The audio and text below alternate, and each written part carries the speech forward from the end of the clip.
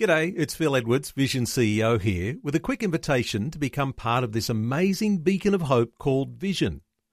Together we can put our love into action to help people of all kinds build or rebuild their lives on the truth of God. Please consider the part you can play during our upcoming Visionathon appeal, remembering that it's your support that makes Vision possible, including this podcast. Audio on demand from Vision Christian Media. And the truth is, there are some of you in the room that need to stop praying that God deliver you from the furnace and pray instead that He meets you in the furnace.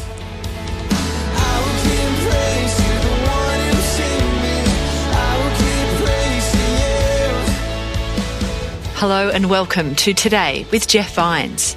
Jesus was crucified as our sacrifice, an immense display of love for us from the Creator of the universe. We'll explore this sacrificial love as we continue Easter, It Matters. You see, God needs the pain. He needs it because sometimes that's the only way He can burn off what's still binding you from living the abundant life. And as a Father who loves you, He's concerned that you're putting your faith and trust in something that's holding you and putting you in bondage rather than in Him that's freeing you up.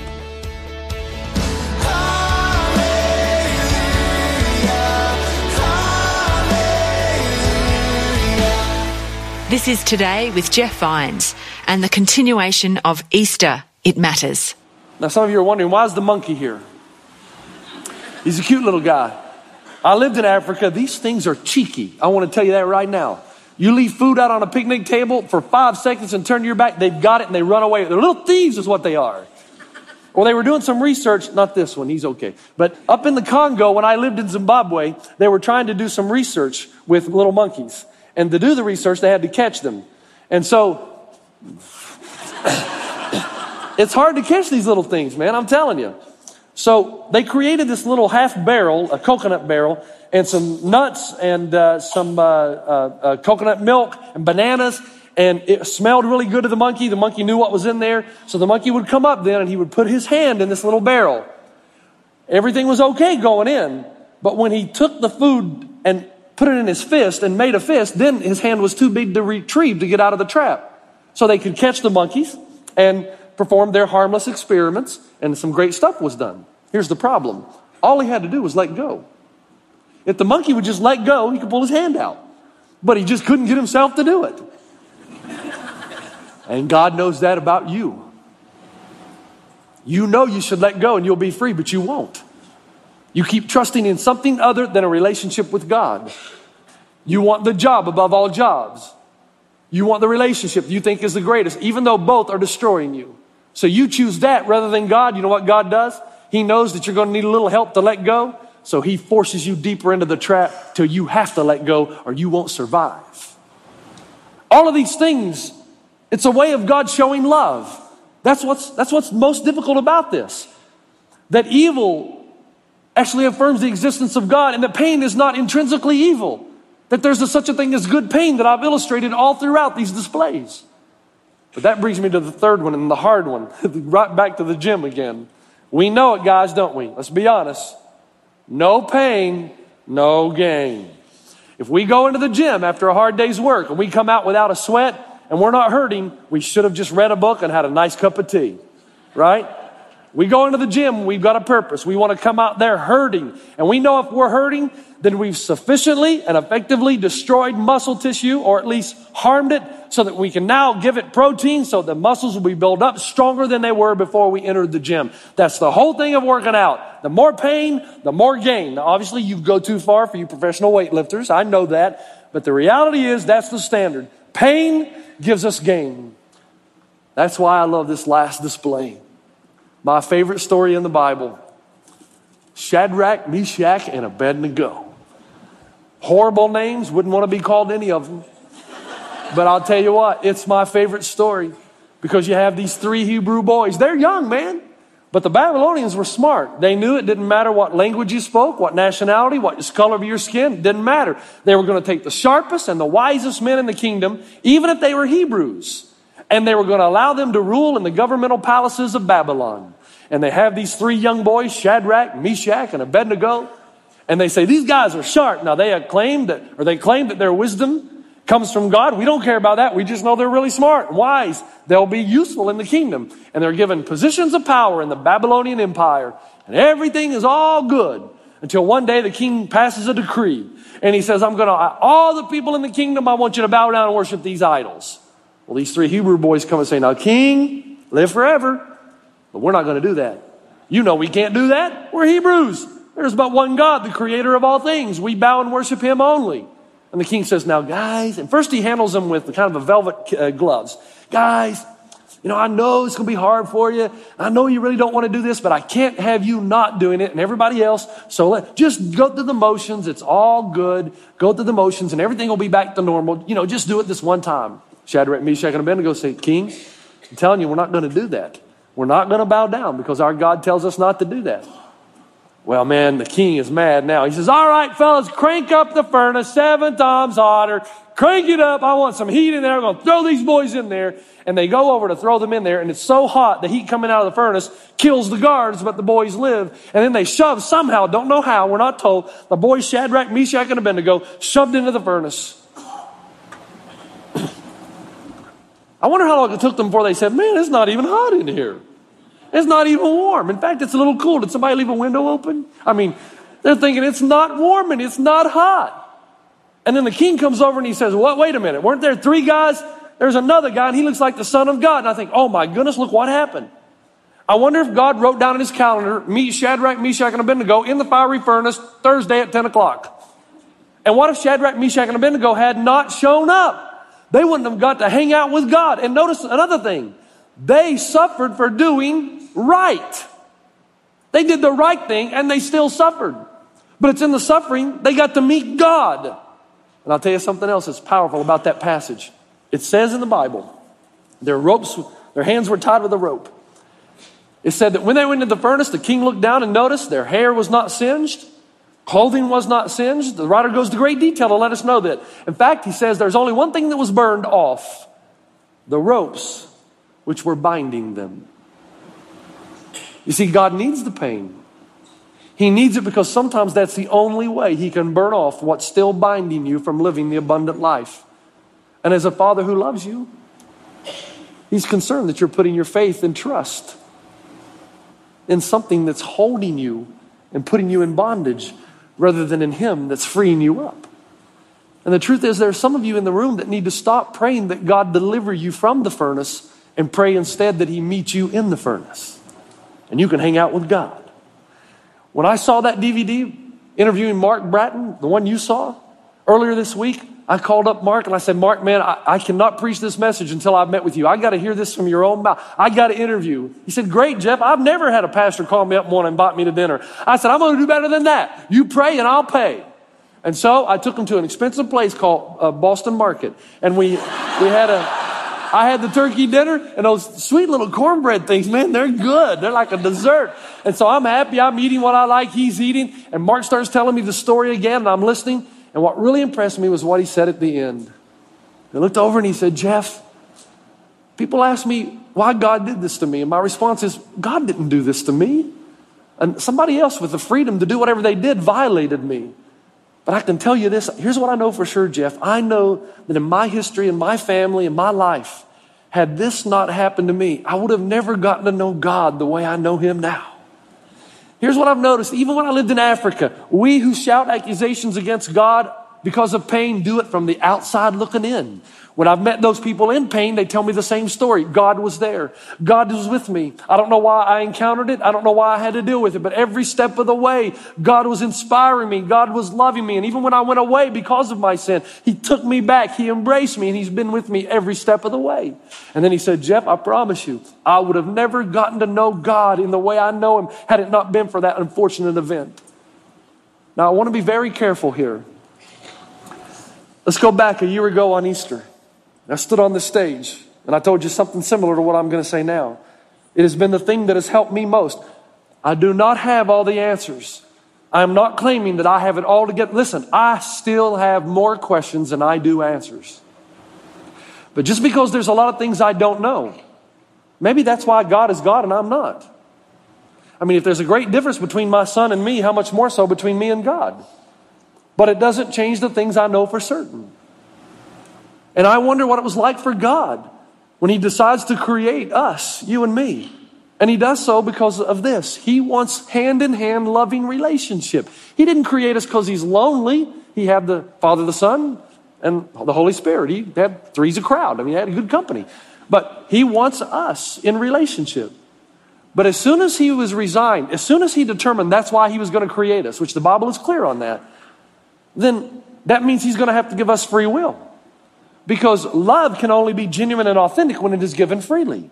You can't force it. If you do, it's not love, it's something else. You can force, guys, a woman to do a lot of things, but you can never force her to love you. That has to be given freely. And God knows that. So God, he creates us for love relationship. He knows he's going to have to give us free will. That's the problem. Because if he gives us freedom, some of us are going to use our freedom rather than to pursue a relationship with God. We're going to use it for our own selfish agenda and own self-aggrandizement. Do you realize that? 99.9% of the evil in the world is a result of men and women using their free will to wreak havoc on each other. That little 5-year-old boy was raped because a man, an evil man, used his free will to wreak havoc on somebody else rather than to do what it was designed to do, to pursue a relationship with a loving, giving God who is gracious and merciful. You say, well, I want God to remove all the evil in the world. I don't think you know what you're saying. I had a guy in New Zealand slam his coffee cup down at a cafe and say, Jeff, I'll believe in your God when he removes all the evil from the world. And I promptly said, okay, you'll be the first to go. As long as you exist, the potential for evil exists. The only way God can remove all the evil is take you out. All of us. Or he can create robots where we don't have free will. Then we'd all do what is right. But then there'd be no genuine, authentic love. That's the reason we were created in the first place. You want God to remove the evil, then we're all got to go. Instead, what does God do? He says, please live this way. You're going to get along and love each other. But I want you to know, Jesus was clear on this. All of us are going to stand before God and give an account one day for the manner in which we've used our freedom. All of us. See, delayed justice is still justice, right? It may not happen when you want it to happen, but all evil will be dealt with one day by a holy and pure God. And so before you start making accusations against God for the way he works, just remember, in your father and son relationship, most of the manner in which he works is illustrated by you as a father, as a gymnast, and as God of the aquarium. This is Today with Jeff Vines. We're hearing about why Easter matters. It's the ultimate demonstration of God's immense love for us. That brings me to the last one. And this is why I believe Easter is most relevant. And then I'll stop. I believe that evil affirms the existence of God. Atheistic evolution cannot give you a moral ethic. It's impossible. I believe that pain is not intrinsically evil. And that God is in a position where it's not his fault we're so hard-headed. And sometimes he takes drastic measures and causes a little, or allows a little bit of pain, that worse pain might be deterred. But it's still up to you because you've got your freedom to respond to it. No pain, no gain. But I'll tell you what, Easter is relevant, I say to my golfing buddies and my basketball mates, because one day there will be no pain. All pain will be removed. All pain. Because we know the one who conquered death, and he's the one that's going to escort us into eternity, and he knows the way out. That's what makes Jesus different from any other religious leader. And every Easter I come on this stage or wherever I've been preaching all my life, and I've debated and defended the resurrection. I'm not going to do that this year, as you can already know. Because I have too many friends that say, I believe that it's true, I just don't believe it's relevant. It is relevant. That power that raised Jesus from the dead is the power that you'll be given a long life's way. But make no mistake, God's first and foremost interest in you is that you enter in relationship with him. And he's willing to pull the rug out from under you if that's what it takes. Because your life is based on eternity, not just the here and now. I love Eugene O'Neill. He was a great playwright. He wrote a play entitled Lazarus Laughed. It's a great play. It's about the Emperor Caligula going around and threatening all the Christians by saying, if you don't stop talking about Jesus, I'm going to kill you. If you don't stop talking about Jesus Christ, I'm going to take your life away. Then all of a sudden, he meets Lazarus. Now, how do you scare a guy who's already been dead and come back and tell us all how it happened? Lazarus in John 11, the guy Jesus raised from the dead. So in this fictitious play, Caligula meets Lazarus. And he threatens Lazarus. He says, I'm going to kill you. I'm going to kill you. Think about it. How do you scare a guy like that? I mean, really? I mean, he's been dead. He's come back. Now he has a t-shirt, came back from the dead. How do you make him afraid? So Caligula says, Lazarus, I'm gonna kill you. I'm gonna kill you if you don't stop talking about Jesus. And Eugene O'Neill has the character, Lazarus, bending over in uncontrollable laughter. And he laughs and he laughs and he comes up for air and he says, Caligula, haven't you heard? Death is dead. Death is dead. How do you scare somebody who knows the one that's going to let him out? And Billy Graham was invited to Konrad Adenauer. Konrad Adenauer is the German chancellor who took over from Hitler. And in Nuremberg there in the third-story building, he invited a young Billy Graham. And they're talking, and Konrad Adenauer's looking out the window. And he says to Billy Graham, Dr. Graham, do you believe actually in the resurrection of Jesus Christ? And Billy Graham, as a young preacher, sees this as an opportunity to engage in deep and meaningful apologetics. So he starts to wax eloquently, and Konrad Adenauer, German chancellor, put up his hand and said, that's enough. I believe in the resurrection, Dr. Graham. In fact, he says as he looks out the window toward Nuremberg, outside of the resurrection of Jesus Christ, there is no hope for mankind. Now here's the deal. I can do this for the rest of my life, but inevitably I'm going to die, aren't I? Come on. It's empirically verifiable. Happens to everyone. Now, I used to go to a church when I was a kid. I hated going to church. My parents dragged me to church. I detested it because the preacher only had one sermon, and he preached it 52 Sundays a year. Sin and hell, sin and hell. So my view of God wasn't very positive. And then later I learned about I learned about this God, the loving God who wants relationship, but who in his justice is required to hold us all accountable. Through Jesus there is forgiveness and grace. Ultimately, we're all going to die. We're going to be escorted by Jesus, the one who conquered death, into eternity. And we're going to stand before God and give an account for the way we've lived. You know, it's always been amazing to me that when my friends ask me, why doesn't God get involved? And I say, wait a minute, he does. He's going to judge every single one of us. And then they're mad at God because he does that. He can't win. Everybody wants to create God in their own image. But God is who he is, whether you like it or not. He doesn't rule by popular vote. And he tells us that we're all going to be escorted one day into his presence and give an account for the way we've used our freedom. And we're going to be given new life for those who have placed their faith in Jesus Christ. The forgiveness of sins through the cross. That is the relevance of Easter. That death is not the end. It's only the beginning of the greatest adventure ever. Now let me end with this. I don't know, I've told a few people this, but I don't think most people know this. My wife and I lost our first child. So I want you to know, if you're new here today or you're a skeptic, first of all, I want you to know I respect you. I've been in your place and I've been on a journey just like you are right now. But here's what I ask you not to do. Don't judge me and say that, well, that guy's lived a sheltered life. He's experienced no pain and he's had no issues come up in his life. You are so wrong, man. You're wrong. And perhaps the most painful experience of my life outside of losing my mother at a young age was Robin and I, our first child. You put your ear down, and listen in the womb. And, you play the drums because, it's supposed to be music. If you sing to your child or you quote scripture, it's supposed to remember it after the birth. So you play classical so he'll be real smart. Rock and roll so he likes to have fun, whatever.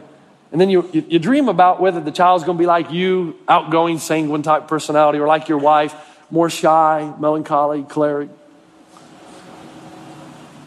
Then when you get news that your wife's in an accident and you lose your child, let me tell you, only people in this room who've experienced that know what I'm talking about. You can think you know a little bit about it, but you don't. I'm not saying that to be rude. It's the reality. There is no pain deeper than the loss of a child. None. The parent should never outlive a child.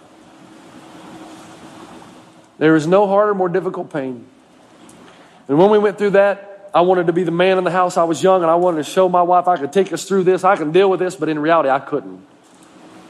And somebody gave her a book by Jack Hayford called I'll Hold Them in Heaven. When Robin was out of the house one day, I sneaked into the room, got the book, went in my office, locked the door so nobody could catch me. You can read that book in about 3 hours, and I read it. Man, after I read that book, I stood up. My demeanor changed, and I began to know that when I get to heaven, I'm going to be reunited with my child. That's right.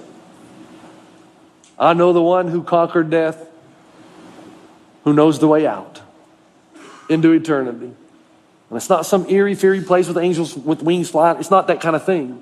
And I wish we had time to talk about the Bible's picture of heaven for you. We can't do that. But it's probably not what you've always imagined it being. According to the Bible, let me tell you, it's a place you want to go. And now because Jesus rose from the dead, you talk about application to my life, I can stand against everything, man. Whatever the world throws my way, I'm like that girl on the Titanic. She just faces the wind, right? And the wind blows through her hair, except I don't have DiCaprio behind me. Get him out of there. I'm leaning toward the wind, man. I'm standing. I'm just standing. Whatever happens, I'm standing. Even though the boat may be rocked, it doesn't capsize. Even though the storm may be heavy. And I know that God never promised me I wouldn't experience pain because it's too advantageous for him to get my attention. So he reserves the right to employ it. I don't like it. I don't. And I say, God, please be gentle. I know you might have to, but be easy on me. But no matter what happens, I know the one who escorts us into eternity, so I can stand with my head up high, with my face against the wind, and I can remember and continue to just say to myself what Paul said to the church at Philippi, I can do all things through Christ who strengthens me. It's going to be hard. I'm scared. I don't want too much pain, but I can do all things through Christ because he's the one that conquered death, and I will too. Father, we are grateful for a new life, a new hope that Easter brings. And I pray in Jesus' name that those who are hurting would understand it's not final, that you will have the final word, that finality rests with you. And that whatever we're called upon to endure, whatever we're called upon to face, Father God, you are there with us, that we can do all things, that you assume the responsibility, that if you allow something in our lives, you assume the responsibility to go with us through the endeavor, to give us the courage that we need, to energize us, to give us the strength, because Jesus gives us the strength that we need. And we can do all things through him who strengthens us. Thank you that we can stand and stand strong with our face in the wind and our head up high, knowing that because of Easter and its relevancy, we will ultimately live again, that we are in it to win it, and we will win because of what Jesus did. In his name, amen.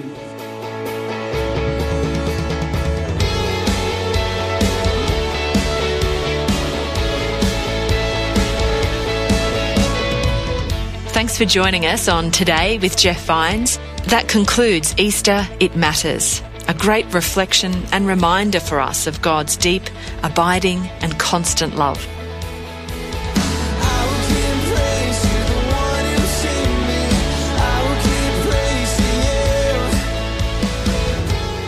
Today with Jeff Vines.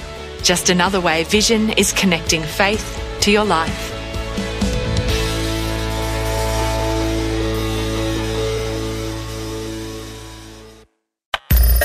Thanks for taking time to listen to this audio on demand from Vision Christian Media.